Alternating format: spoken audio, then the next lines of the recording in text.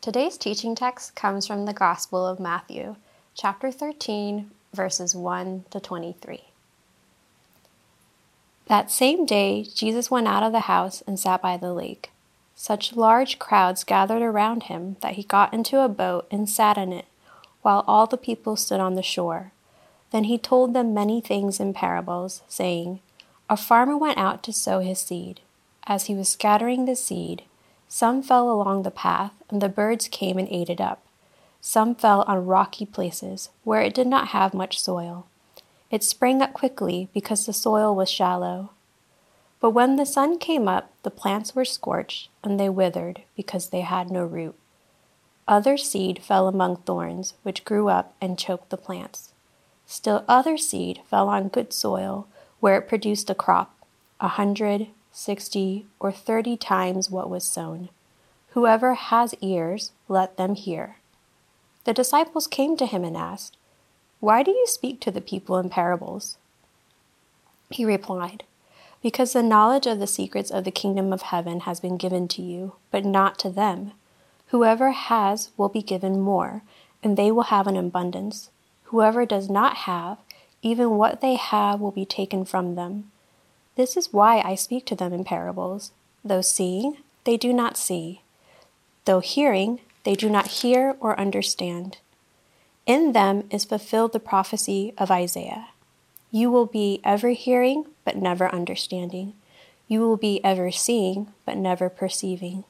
For this people's heart has become calloused. They hardly hear with their ears, and they have closed their eyes. Otherwise, they might see with their eyes, hear with their ears, understand with their hearts, and turn, and I would heal them. But blessed are your eyes because they see, and your ears because they hear. For truly I tell you, many prophets and righteous people longed to see what you see, but did not see it, and to hear what you hear, but did not hear it. Listen then to what the parable of the sower means. When anyone hears a message about the kingdom and does not understand it, the evil one comes and snatches away what was sown in their heart. This is the seed sown along the path. The seed falling on rocky ground refers to someone who hears the word and at once receives it with joy. But since they have no root, they last only a short time. When trouble or persecution comes because of the word, they quickly fall away. The seed falling among the thorns refers to someone who hears the word, but the worries of this life and the deceitfulness of wealth choke the word, making it unfruitful. But the seed falling on good soil refers to someone who hears the word and understands it. This is the one who produces a crop, yielding 100, 60, or 30 times what was sown. This is the word of the Lord. Thanks be to God. This past week, Dante Wright was shot in Minnesota after being stopped by the police. And as I was finishing preparation to teach, the body cam footage was released that showed an unarmed Adam Toledo being shot with his hands up in Chicago. He was 13 years old. I have a few things I want to say about this and then pray, but as we were turning on the cameras to record, we got word that there was another shooting in a FedEx facility in Indianapolis, and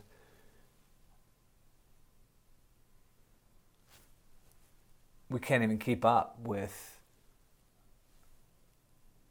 the evil, the brokenness, the tearing each other apart that's going on in our world.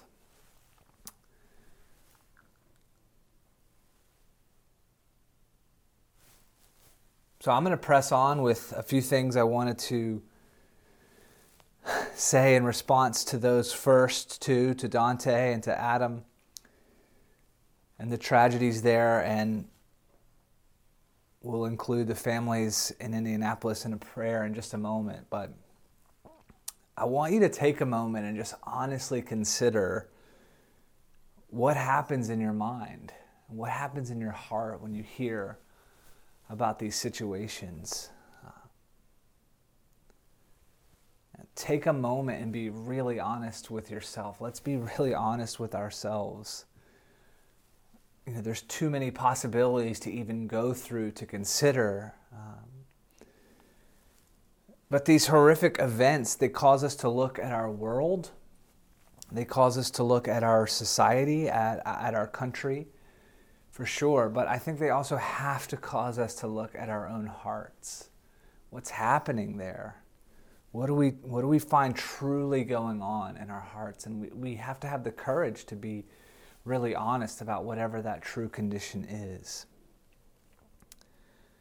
Jesus in this parable that we just read today seems to be indicating that the condition we truly find our hearts in is of utmost importance, and not just for ourselves, though of course it is that, but also its importance to the world. When there's something wrong in our hearts, it spills out beyond just us. So we're going to speak today a little bit to the true condition we find our hearts in. But as we begin, I said I want to pray. I want to pray for us. I want to pray for our country. I want to pray for our city, for our church, for our own hearts. We're confronting again the death of another black man at the hands of police, of a 13-year-old Hispanic boy who's not going to reach 14. And so we pay attention to what we find in our hearts. It's grief, anger, possibly a mixture, probably a mixture. For some, there'll be exasperation. But pay close attention if there's also numbness, if there might be apathy, if you're leaping to distraction or perhaps even rationalization. If the first thing is to begin to explain these things away or look to extenuating circumstance, what does that say? We have this really dangerous reality in America for followers of Jesus, in that certain things that belong to the realm of all human concern, right? They're concern for all people. They're getting categorized as political issues that only have one of two sides, only one of two ways to look at it. And it's very dangerous because this isn't the way life actually works, and it's not the way our hearts actually work. And so we need to sit with this reality. A man's life was taken from him. He was 20 years old. A boy's life was taken at 13. There's been a pattern of so many of these deaths. If we find ourselves leaping to the extenuating circumstances in order to explain it away, we need to ask ourselves, what is happening to our hearts?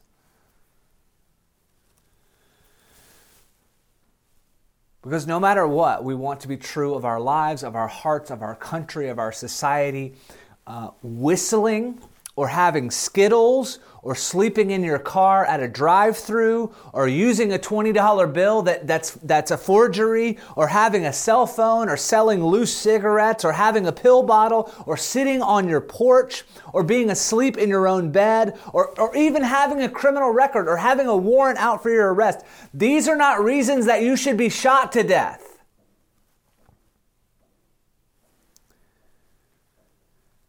These are not capital offenses by the laws of our land. Something else is going on.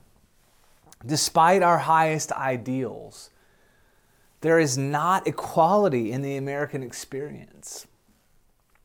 Too many of our black and brown brothers and sisters are having a different experience.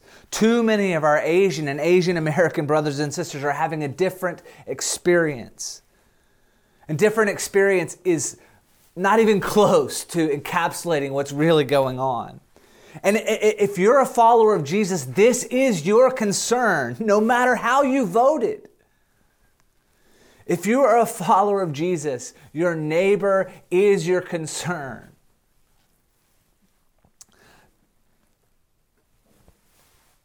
Dr. Esau McCaulley, who wrote Reading While Black, which is African-American biblical interpretation as an exercise in hope, a tremendous book that I commend to you. He said something this week that I think the church needs to hear. It was on Twitter, and he said, "We ask people to join in the fight against racism and injustice. Instead, some started a 5-year fight against their definitions and perceptions of Marxism, socialism, and others, and tried to force us to prove our beliefs came from Jesus before they would help. Nah, I'm good. I'm not going to even begin to presume to speak for all that Macaulay has in mind, but I think you can hear the frustration in what he's saying. Our brother in Christ is saying, we ask, please see what's happening. Grieve with us, care about the Black experience in America. And they heard back, actually, we take issue with how you're describing it, and there's some nuance over here that needs to be introduced. To me, this feels similar to many of Jesus' reaction to the Pharisees. He says to them things like, you're tithing, and you're tithing all the way down to your spice rack, your mint and dill and cumin, but you're doing everything you can to be biblically legal, but you're missing love. You're worried about building a fence around your own heart to make sure you're protected, but you're missing the heart of God. You're laying heavy burdens on people, but you're not willing to lay a finger to help. Over and over in the teaching of Jesus, this truth comes through. Whatever you are using to excuse yourself from loving your neighbor is not a good enough excuse. And church, I'm not preaching at you. Whatever I am using to excuse myself from loving my neighbor in real heart level, tangible action is not a good enough excuse.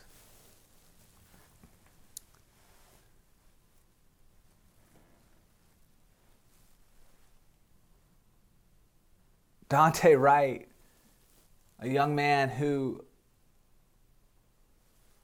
is made in the image of God. Adam Toledo, a boy made in the image of God, our neighbor. These victims in Indianapolis, and I don't even know what's really happened there yet. I don't know what to do except to pray. So let's pray.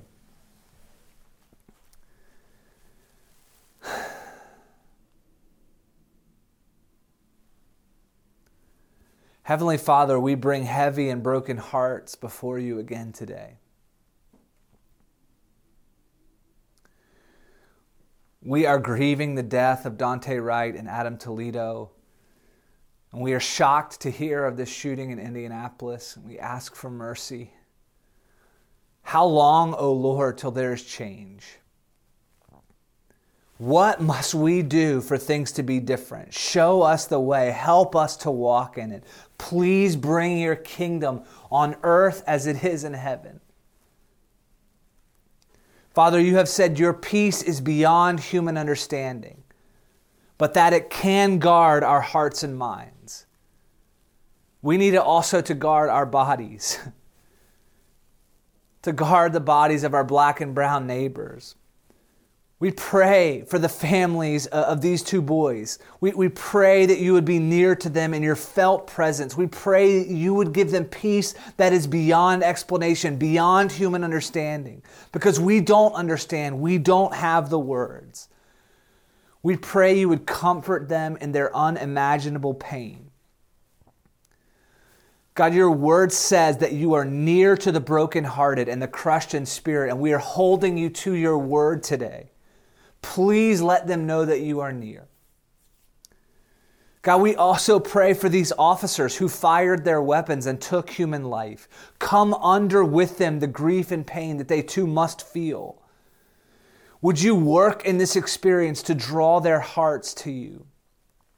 Father, we know there is immense challenges in the roles that police play in our communities, but the way things are is not working.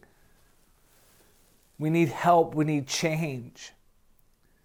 The way things are rooted in this unjust and targeted system. It has to be different. We have this obsessive reliance on violence, and we keep paying the price. We are still tangled with the racist roots of our nation, and we are not free. Have mercy on us, Lord. Have mercy on us, Lord. Have mercy on us, Lord.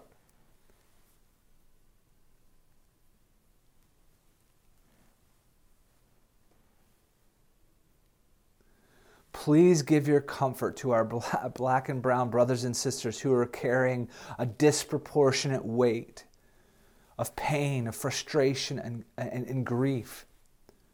The exhaustion, the heaviness is too much. Bear the weight. Show us how to love one another well.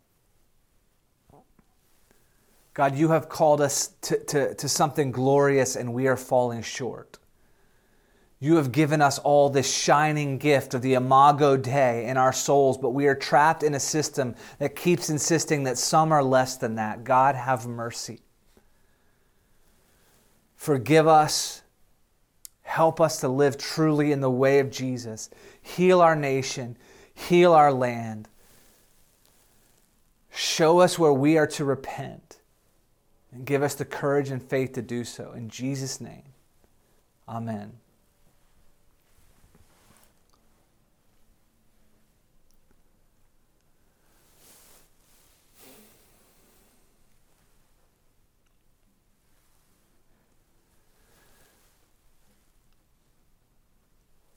Our teaching text today begins the same day Jesus went out of the house and sat by the lake. Such large crowds gathered around him that he got into a boat and sat in it, while all the people stood on the shore. And then he told them many things in parables, saying, a father went out to sow his seed. We're going to press in on this parable because I think what it has to say to our hearts is absolutely relevant to the national moment, the city moment, the church moment, the personal moment that we're in. And so part of me feels like we should just pray and close it and go to communion and ask for mercy. But I want to press into what this teaching of Jesus says about our hearts. And so we're going to begin where it begins. It says large crowds are following Jesus. This is, we're in Matthew 13. We've been tracking with the ministry of Jesus in the gospel here. And so we can ask the question, who are these people? Why are they there? And I think there's some obvious reasons that just a quick, traveling through the passages will unveil for us. He's healed people. That's a really big draw. Whether you are sick yourself or know someone who needs healing or love someone who needs healing, or you just want to come and see the spectacle of the reality of someone who is using power in this way to heal people. That's some of the reason. Also, there was a greater level of messianic expectation in first century Israel, as people are waiting on Israel's Messiah, on the resurrection of all these promises made to Abraham and Isaac and Jacob and Moses and David, and all through their national history. There was a longing and hope that Rome would be removed and that the kingdom would come, and Messiah was going to bring that. We also know that John the Baptist had a ministry of calling people to return to Yahweh in their hearts, and he directed all the influence of his ministry to Jesus and said, follow this man. And so different reasons why there are large crowds following Jesus. Another refrain that you see over and over in the Gospels is that it says he taught with authority. Something about his teaching wasn't just like, hey, here's a nice insight from the Torah. Here's something interesting about the human condition. He taught with authority, as if the words had weight. The word for the glory of God in Hebrew is weight. It's like the words of Jesus fell and shook foundations, and people were tremendously intrigued and compelled by the reality that he taught with this authority. Matthew's gospel is kind of a bridge between the Old Testament and the New, and it's written specifically with a Jewish audience, at least in mind. And so there are these 5 long discourses that take place in Matthew, and 2 of them have already happened. In Matthew 13 signals the beginning of the 3rd. We've had the Sermon on the Mount in Matthew 5 through 7. We've had this mission that he gives his disciples, where he unpacks for them what it is to be living in the way of Jesus and taking that mission to others. And now we come to the parables. In a very real sense, there is something surrounding Jesus that was offering life and offering it in a new way. Not just in the words he said, but in the life he was living and the power that was flowing out from his life. But Jesus begins in a new way in the parables to call not just for observation and consideration, but response. I'm glad you're all here, but that's not quite enough. I'm glad you're all listening, but that's not quite enough. I'm glad you're all intrigued, but I'm about more than just, garnering your attention. I'm after your hearts. Kathleen Norris, who wrote The Cloister Walk, says, a prophet's task is to reveal the fault lines beneath the comfortable surface of the worlds we invent for ourselves, the national myths, as well as the little lies and delusions of control and security that get us through the day. The prophet's task is to reveal these hidden fault lines. Well, what happens when those fault lines are revealed? What happens when our myths are exposed? What happens when the little lies that we tell ourselves get found out? We have to decide what we're going to do. And the parables of Jesus invite that response. These parables, they stand, as we have said before, as something of a doorway. They're like an invitation.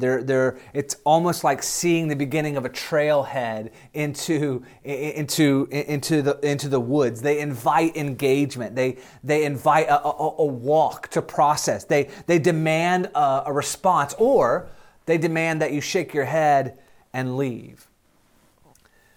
And here's the wild thing. Here's the wild thing about Jesus' ministry, among many wild things, but here's one of the wild things. At the feeding of the 5,000, which in the Gospel of Matthew takes place just after this chapter 13, and the feeding of the 5,000 is in chapter 14. And by actual count, we know if you were to count all the people there, the men and the women and the children, we're probably talking about like 15,000 or more people. And so at some point, just around this time in Jesus' ministry, you have 15,000 plus people that make up this large crowd that is gathered to hear his teaching. At the end, after Jesus' death and resurrection, as they're waiting on the falling of the Holy Spirit at Pentecost, it says there was 120 gathered to pray and wait in expectation for what Jesus said was coming as a result of his life, death, and resurrection. From 15,000 plus to 120. Sometimes I get sad that someone's not at our church anymore, or that there aren't as many people attending this thing. And then I remember Jesus went from 15,000 plus to 120. He would not be invited to the church growth conference to share the principles on maximizing your influence.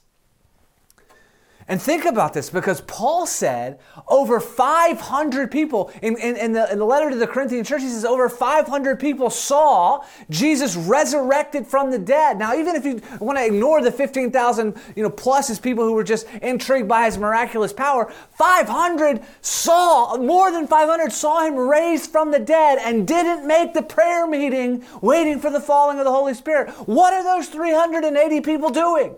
What's more important than praying and waiting for the words of the man you saw back from the dead to show up in realized experience in the falling of the Holy Spirit? You start to see some of Jesus' parables come into focus. Oh, I have to go to this thing for my family. Oh, I need to bury my father. Oh, I need to go see about this field. Oh, I've just gotten married. Even if the numbers are a little bit off somewhere in there, something has happened. I think it begins to happen here in Matthew 13, and I think it's both happening and being described by Jesus in this parable. A prophet can do that. They can help us see what is happening in real time by offering us God's perspective on what we are experiencing. A prophet's task is to reveal the fault lines hidden beneath the comfortable surface of the world we invent for ourselves. So yeah, I'm willing to show up and see what the show is today. I'm willing to show up and see if this person will be healed. Is there something I can immediately benefit from this one? But when it comes time for me to respond at a heart level, it's a whole different thing. So Jesus takes a spotlight in a sense and shines it on the hearts of those who had gathered to listen. He tells this story. A farmer went out to sow his seed.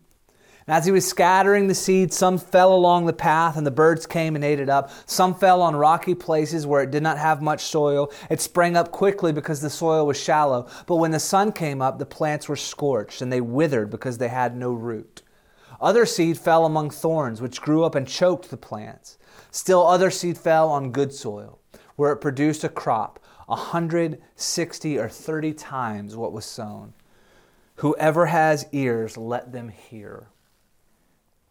A lot of the seed does not produce a crop. It does not grow up and endure or last to bear the life that it is meant to bear. It doesn't become what it is meant to become. And it's not because the seed isn't sown everywhere.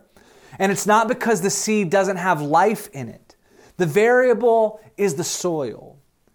It is, as Jesus is going to explain to his disciples, the condition of the hearts of those who receive the word. So, really simply, there is hard ground, there is shallow soil, there is crowded soil, and there is good soil. And the crop in the good soil is absolutely astonishing. By agricultural terms, miraculous. Jesus seems to be inviting those who are listening to him to see their own hearts. But I want to tell you, to see their own hearts not in a hopeless way, not in a way where you're just categorized and dismissed, but in a way that invites change, that confronts you. A dynamic is at work, and Jesus knows that it's at work, and he knows that it's going to be happening. And sometimes Jesus is explaining these things are happening, and it feels like he's just dismissing the reality and sending these people away in judgment. But many times he's in grief expressing, listen, I know that this invitation is going to be too much. Remember when he's talking to the rich young ruler, and he says, listen, I've followed all these things. What do I need to inherit the kingdom of God? And Jesus tells him, it says he loved the man, and he tells him, go and sell what you have and give it to the poor and come and follow me. And the man's heart was downcast. And you can see the agony of Jesus as he lets people in on seeing their own hearts really, truly in the light of God's word, God's presence, God's invitation, and knowing many of them, they're just not willing to let go of the things that have a hold of them. So this dynamic is at work, and Jesus is using this parable to show that dynamic for what it is. And the form is easy enough to follow, right? This happens a couple of times. Jesus tells a simple story in familiar terms.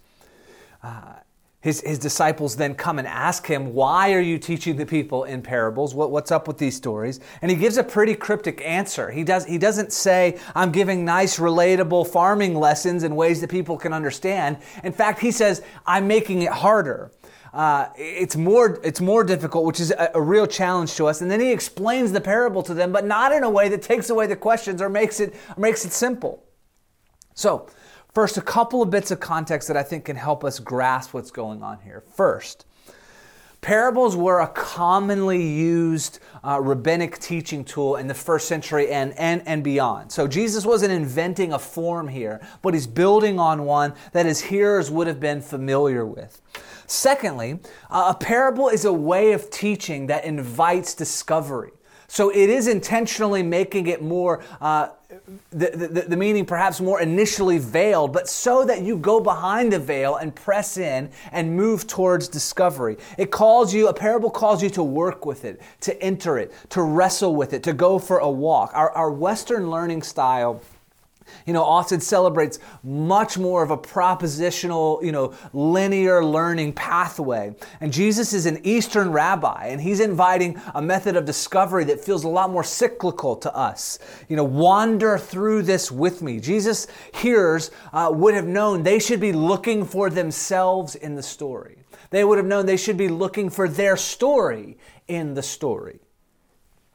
And even specifically the type of story that Jesus is using here, where there are four types of hearers, this was a familiar sort of method in rabbis' parables. Rabbis often told stories where there are four types of learners, or four types of hearers, or four types of people represented. One of the more famous and apparently humorous ones, in more skillful hands than mine, compared learners to a sponge, a funnel, a strainer, and a sieve.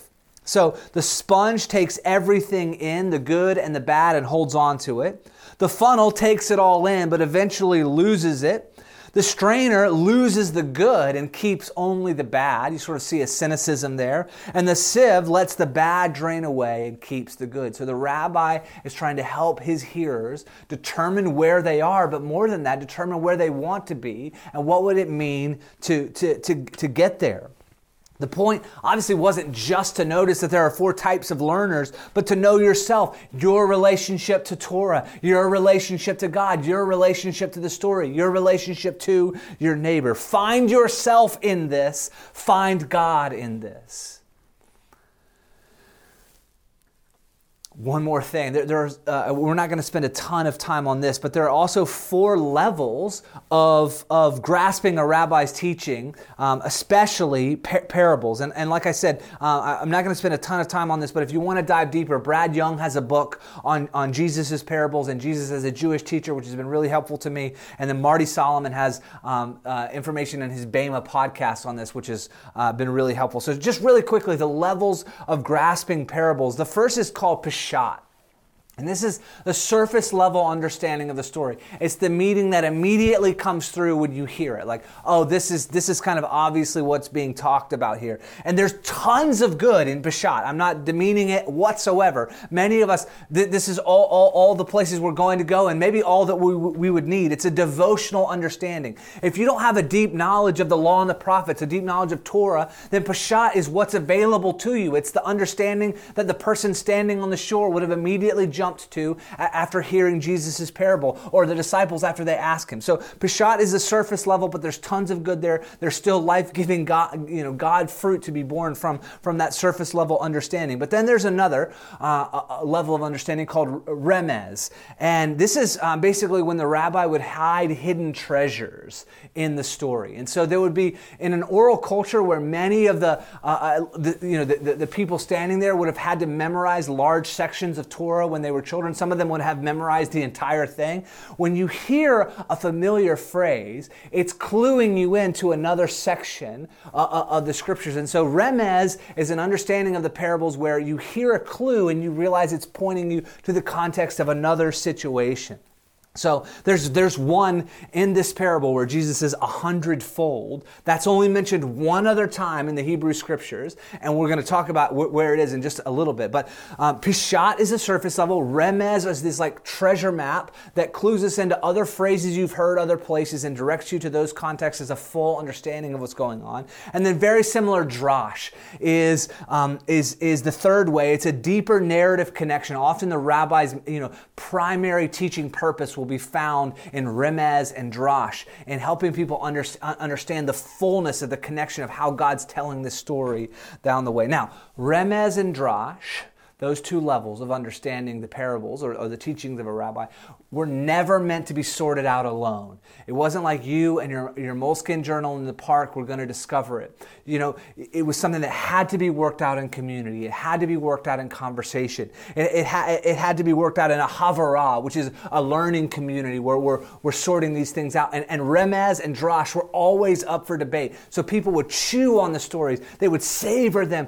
They would turn them over and over again. And that's why they were given in a way that you could carry the story away with you. The details weren't so complicated that you couldn't retell it on your walk home. And so remez and drash were a way of understanding the fullness of what was being expressed, but working that out in community. And the last way, the fourth way of understanding these parables was called sod. And this is not teachable. It's divine wisdom. It's a gift. It's something that God himself illuminates in your mind, illuminates in your heart as you hear the word. It's that personal word of God coming to you. And Jesus says to his disciples, the secrets of the kingdom of God have been given to you. This is what he's talking about, sod. It's a gift. I've seen the work of God in you. Sometimes you'll hear the Greek words logos and rhema talked about this way. The rhema is that special word of revelation that God gives his children. Just a little later in the Gospels, when the disciples are talking with Jesus and he says, who do the people say that I am? And they're sorting that out. And then he says to Peter, who do you say that I am? And Peter says, you're the Messiah, the Lord. And Jesus says to him, that's sod. That's the divine wisdom. That's the secrets of the kingdom. That's been revealed to you by my Father, by the Spirit, not by just human understanding. And so we want to understand the surface level. We want to, we know there are places we can press into the treasure map. We can work this out in community into our lives. And then we can ask God, would you give us the divine wisdom, the secrets of the kingdom? So Jesus gives us this parable, and if you carried it away and you wrestled with it and you discussed it on your way home and you followed up with Jesus, you would discover The seed is the Word of God. And God is the sower. We aren't the sower. Sometimes in a youth group lesson on this, you'll hear like, hey, you're out there sowing the seed and there's going to be all types of different responses, so don't get too discouraged. That's not the message of this parable. God is the sower, and the seed is sown everywhere. It's not just sown in the nice, deserving parts of the world. It's not just in the places that are guaranteed to produce results. The seed is available everywhere, and it's the same seed that's on the path as is in the deep nutrient soil. And we need to meditate on that a little bit. It's not just that the good people get the good seed. Robert Farrar Capon, who's a New York City theologian and pastor, has done some incredible work on the parables. He says that this parable begins to show us something you see over and over in the parables, and that is the everywhere nature of the kingdom. What he calls, and what theologians call Catholicity. Not that you worship at a Catholic church or that you obey the teachings of the Pope. This is saying that many of the parables insist that the kingdom of God is at work everywhere, always and for all, rather than in some places at some time and for some people. This is actually an integral part of Jesus' teaching from start to finish. The everywhere nature of the kingdom of God. The seed is cast, broadcast method. In all these different situations, the everywhere nature of the kingdom of God. This watershed parable of parables is saying the kingdom is available everywhere, but it doesn't grow the same everywhere. There are different conditions of our heart. And so let's see these as simply as they are described, because even in the simplicity there's so much power. First soil, the hard heart. Our hearts have become hardened, and this can happen to us, right? The illustration, the story says they've been trampled on. They've been walked on over and over again. The world can do this to us, and we get wounded, we get hurt, and we harden in our hearts, and we say, I'm not letting anyone else in. I'm not letting anything in. Our hearts are not open. Our hearts are not receptive. And this introduces the reality that the word can be snatched away. It's sitting there on the surface. It's not sinking in. And it says the enemy comes and snatches the word away. So there's the hardness that the world can help create in us, the woundedness, the experiences of our life, our own response to them, our own sort of taking care of ourselves and making sure. And then there's a reality of actual spiritual conflict where the enemy takes the seed away. The second soil is shallow. And there's a promising initial response. Many of you have experienced this, or you've seen this in someone else, where there's a profound emotional response to the invitation of God, to the message of Jesus, to the person of Christ. But it's only for a short time in an outward appearance. It seems and feels real, but there's no rootedness. And eventually troubles come, and the person is scorched, and the seed doesn't last. It doesn't bear fruit. It's the exact opposite of this picture we get at the beginning of the Psalms in Psalm 1, where it says, those who meditate on the word, those who savor it, those who let it sink down into their souls, those who let it come to define their life and existence, become like a tree planted by streams of water that bears its fruit in season and out. Its leaf does not wither. Whatever they do prospers. That's a picture I want for my life, and it's contrasted here in this shallow soil that doesn't have roots. The third soil is crowded. Maybe this is the most prominent soil in the Western American church world. Also a promising initial response, but there are other concerns that loom just as large in our hearts, specifically the worries of this life and the deceitfulness of wealth.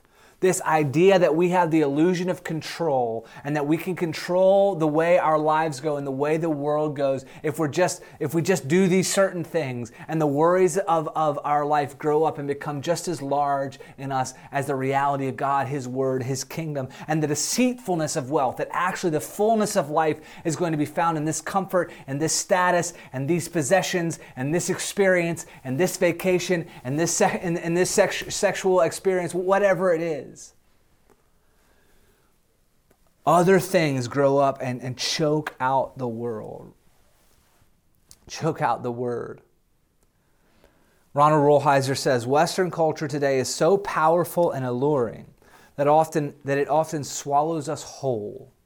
Its beauty, power, and promise generally take away both our breath and our perspective. The lure of present salvation, money, sex, creativity, the good life, has for the most part entertained, amused, distracted, and numbed us into a state where we no longer have a perspective beyond that of our culture and its short-range salvation story. The best we can hope for is now, the fullest expression of ourselves right in this moment. And Jesus says there's a deeper, better life, a more lasting life, a more fruitful life available. The fourth soil is called good, that our hearts would be good. And what that means is allowing the miracle of growth. That's how good is defined here, allowing the miracle of growth. Not some achievement by the soil, but allowing the seed to do what the seed does. What you find in the good soil is the least amount of interference. If you want to call it this, it's the most surrendered to love. The seed and the soil come together and they produce something, an astonishing crop, 160, 30-fold. I've read this parable before and been religiously anxious. Like, oh, what if I'm one of the wrong soils and I have no way to get to being the good soil? I don't think that's why Jesus is teaching this story. I think if that was a reality, then he'd just leave the description and go away. I think he's inviting people to wrestle with this. He's inviting people to the doorway of change. He's inviting people to the trailhead of walking with God to say, if you can really honestly see what's going on in your heart, then you can invite God into the reality of your heart to change your heart. I think you can be different soils at different times in your life. I think Jesus is inviting us to see our hearts with the light of his love shining on it. Something incredible happens when you see your heart the way God sees your heart. Initially, the picture might be a lot more startling or uglier than you wanted to see, but God's saying, no, I absolutely love you. I love your heart. I want to come and live there. And God is willing to change us. He's willing to literally fall like a seed in the ground and die in order to bring us into this harvest, this crop, this family, this new way of being human, this new life.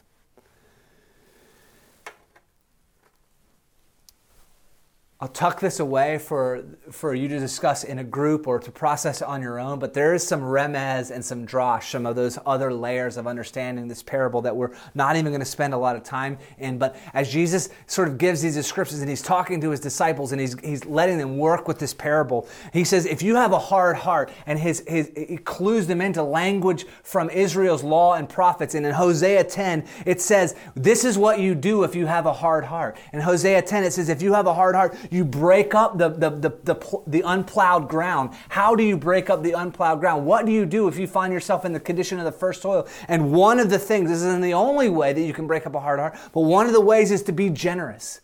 And in Hosea 10, it says, even if you feel hard, begin practicing generosity until the soil of your heart begins to get tilled and broken up. And even when you feel like you need to keep everything for yourself and protect yourself, start to move out around the other and practice that generosity of spirit and let the toil of your the soil of your heart be tilled. And so there's a clue that points in the interpretation of the parable to Hosea 10, which gives us a clue about what we do if we find ourselves with a hard heart. Begin practicing generosity, moving out around the others, not simply demanding that the world revolve around you. Shallow soil. What do you do? And there's a bunch of places where Israel is called shallow soil and God tells them what to do. Isaiah 5 is one of the examples. And one of the things God says to do if you have shallow soil is to savor the word of God. That's what we talked about in Psalm 1. It's basically like to let it roll around on your tongue. Hagah, let you drink it in, hold on to it, savor. That's going to deepen your experience in the world. It's going to allow the roots of your heart to go down deep. So Isaiah 5:24 talks about savoring the word of God as a way to go deep if we find ourselves in a shallow place. There's a lot in Torah about what do you do if you find your heart crowded. Jeremiah 4 is one, and basically it comes down to confront anything in your life that you've allowed to ascend the place that only God is meant to be. Confront the realities of anything that's taking a divine amount of space in your heart and your mind and your soul. Confront your false gods. These things have to be rooted out. They have to be torn up. They have to be removed. I said there was a remez around 100-fold. It's the only other time that that's mentioned in the scriptures is in Isaac's life. And I'm not going to spend a ton of time on this because we're wrapping up. But there's a moment in Isaac's life where he basically makes a bunch of the same mistakes that his father Abraham made. And he lies about his wife. And one of the rulers says, why did you do this? Why couldn't you trust us? And he drives Isaac away, basically. And Isaac keeps going to these places, and he digs a well, and he sets up camp. And then they come and they quarrel with him over it. And then he moves and he sets up camp, and eventually he finds a place where they don't quarrel. And it says that God blessed him, and he bore a crop that was 100-fold. It's the only other place in the scriptures where 100-fold is mentioned. Jesus is cluing his hearers in to the reality, saying, listen, I know there's quarreling over the land right now. I know you're longing for Rome to be driven out. I know you're longing for the promises made to Abraham and Isaac and Jacob to be fulfilled among you. Stay, put down roots, trust in Yahweh, trust my word, let it go down deep. Let me be the one who bears 100-fold in your midst. Deal with the reality of your own heart.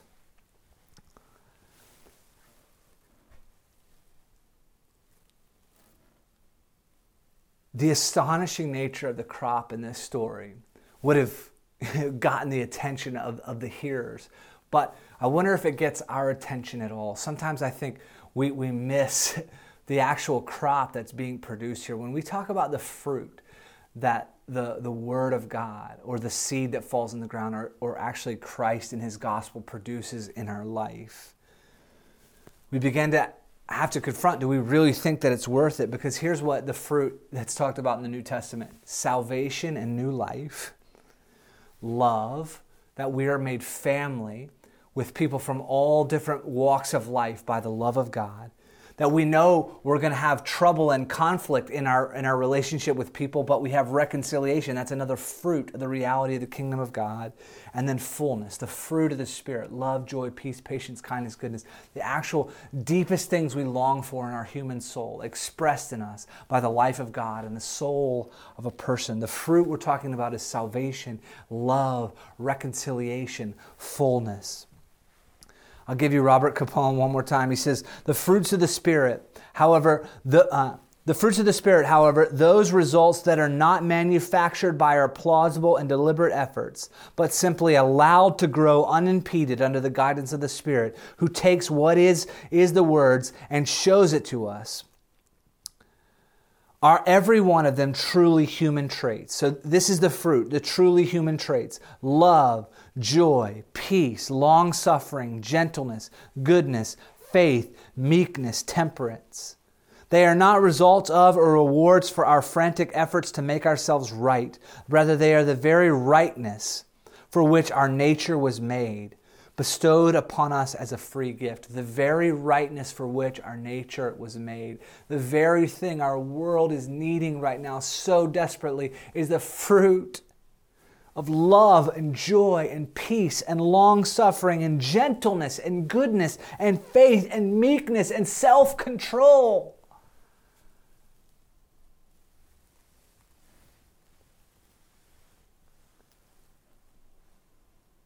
Will we allow the miracle of this to grow in us? Jesus knows if you can be honest about where you are, honest about where your heart really is, you can be changed from there. But if you refuse to see it, you're not going to change. He knows that if you can obey what you do understand, it can begin the tilling of your heart. Bring your heart to God. Bring your heart to Christ. Here's the thing: whatever you won't surrender becomes a burden that you have to carry. It becomes crushing. It becomes choking. It becomes a rock that you're living up against. Whatever we won't surrender becomes a burden that we have to carry. Let us allow the miracle of growth. And if you haven't picked it up already, we've said it, we've hinted at it. Jesus is the seed. He is the Word of God. The Word made flesh and dwelt among us. The Word went down into the ground and grew up into a crop of love and reconciliation and peace and transformation and the kingdom. Not just a message, but a person. How is your heart today? Really, truly, honestly, how is your heart? Is it hardened? Is it shallow? Is it crowded? We can allow the miracle of growth through surrender. Bring your heart to the Lord, whatever condition it is in. Bring your heart to the Lord this morning. Heavenly Father, I pray in Jesus' name that you would give us the courage and the faith right now to bring our hearts honestly before you. I pray that your word, your light, your presence would shine on our hearts in such a way that we can see them for what they really are. And whatever way we find them, hardened or shallow or crowded or receptive, God, I pray that you would draw near to us and that you would till the soil and that you would change and that you, Lord Jesus, would go deep into our hearts for the first time or the millionth time. God, and that we might bear the fruit of the reality of your kingdom. God, these things our world is needing so much, you would produce in us. God, may we look out to our neighbor. May we not excuse ourselves from loving our neighbor.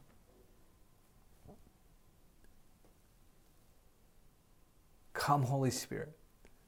Come, Holy Spirit. Change our hearts. In Christ's name, amen.